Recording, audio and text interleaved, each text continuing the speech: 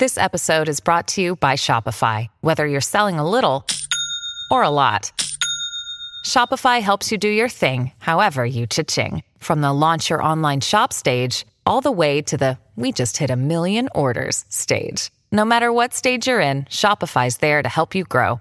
Sign up for a $1 per month trial period at shopify.com/special offer, all lowercase. That's shopify.com/special offer. Welcome to the only daily podcast focusing on compliance news of the day. Each morning, start your day with a cup of coffee and Tom Fox, the voice of compliance, to hear about 4 of the top compliance, corruption, or leadership stories you will need to start your day.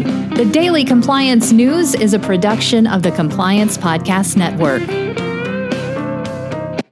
First, a word from our sponsor.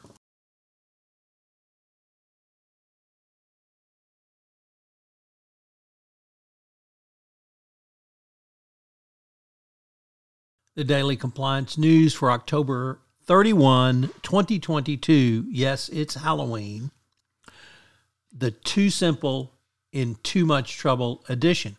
We begin with that story from the Wall Street Journal as the self-driving trucking company Too Simple faces federal investigation into whether it improperly financed and transferred technology to a Chinese startup.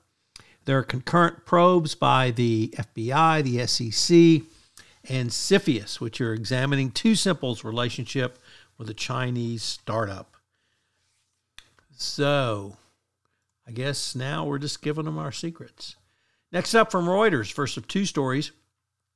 Polish airline PLL LOT on Friday asked a federal judge to declare it a crime victim in the Boeing 737 MAX criminal case, a move that could make the airline eligible for significant compensation.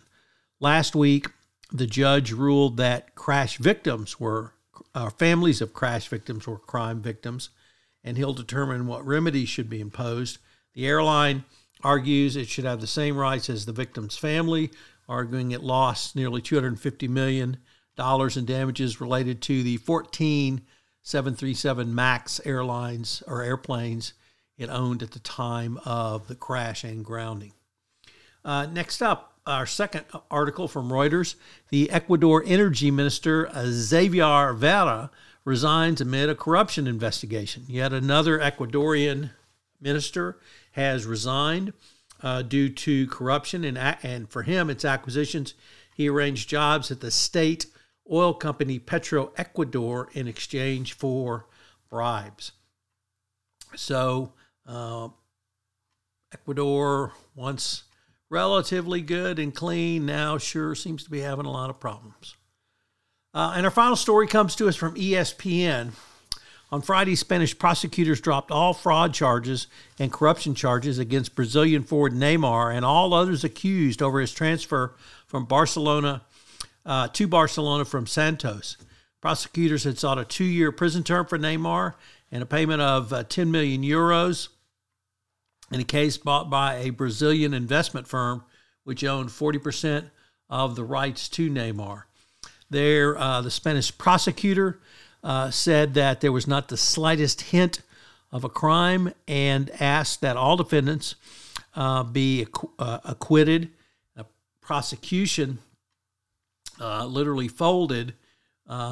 So you have to really wonder why this case was even brought. If it's a civil matter by the investor, that's one thing, but pushing them to try a criminal charge really seems beyond the pale. Happy Halloween. The Daily Compliance News is a production of the Compliance Podcast Network and a proud member of C-Suite Radio. Thanks so much for listening. I hope you'll join me again tomorrow.